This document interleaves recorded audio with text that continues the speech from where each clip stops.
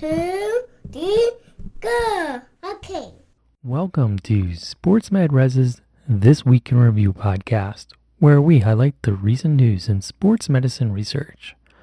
Over the past week, we've had one post on sportsmedres.org. That's ras.org. In this post, we described the study where the authors reported that a female and or someone with a history of substance abuse, preoperative opioid use, or more perioperative opioid use is more likely to be among the 28% of patients using opioids for more than 90 days after an anterior cruciate ligament reconstruction. If we take a closer look at that post, we find that the authors sought to identify rates of opioid use before and after anterior cruciate ligament reconstruction, and to evaluate postoperative trends in opioid use for 1 year after an ACL reconstruction. And finally, they sought to identify and describe risk factors for prolonged opioid use after an ACL reconstruction in an otherwise healthy, young, and active military population.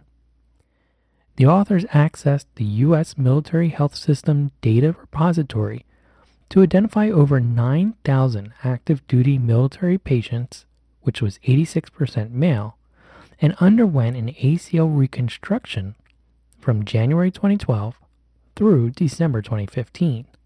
They were able to extract their diagnoses, opioid usage, and demographics. The authors focused on two main outcomes. First, they defined prolonged opioid use as use of opioids for more than 90 days after surgery. Second, they looked at extreme postoperative opioid use, which was someone who filled prescriptions with dosages in the top 5% based on morphine equivalents. The authors found that oxycodone acetaminophen was the most common opioid prescription, and it accounted for about 34% of total prescriptions. About 1 in 5 patients filled an opioid prescription before surgery. Almost 3 out of 10 patients filled opioid prescriptions 90 days or more after surgery. Finally, 8% of patients showed extreme opioid use. A person with a history of substance abuse diagnosis, older age, which was being over 50, preoperative opioid use, and more perioperative opioid use was more likely to have extreme or prolonged opioid use. A woman was more likely to experience prolonged opioid use than a man. Furthermore, a white patient was more likely to experience extreme opioid use than a non-white. The study is interesting because the authors found that 28% of active duty military patients used opioids for more than 90 days after an ACL reconstruction.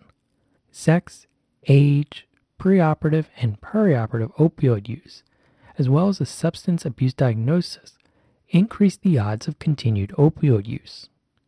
Meanwhile, age, preoperative and perioperative opioid use, race, and substance abuse diagnosis increased the odds of extreme opioid use. It would be interesting if future studies could verify why the person was prescribed opioids after 90 days, and if each patient used the medicine. Some patients may have filled the prescriptions, but not used the medication. Furthermore, the prescriptions may have been for pain unrelated to surgery, or prescribed because of chronic pain in someone with contraindications for other therapies, or who failed to respond to other therapies. It would also be interesting to learn if these patterns still exist today as awareness and training in substance abuse improve. For example, addiction medicine as a specialized service is new, with 1-year fellowships now offered, and the board exam being administered in 2017 for the first time, which was 2 to 5 years after the study period. In conclusion, clinicians should consider these possible risk factors when discussing pain management before and after an ACL reconstruction to patients. Don't forget that we also share extra material on social media.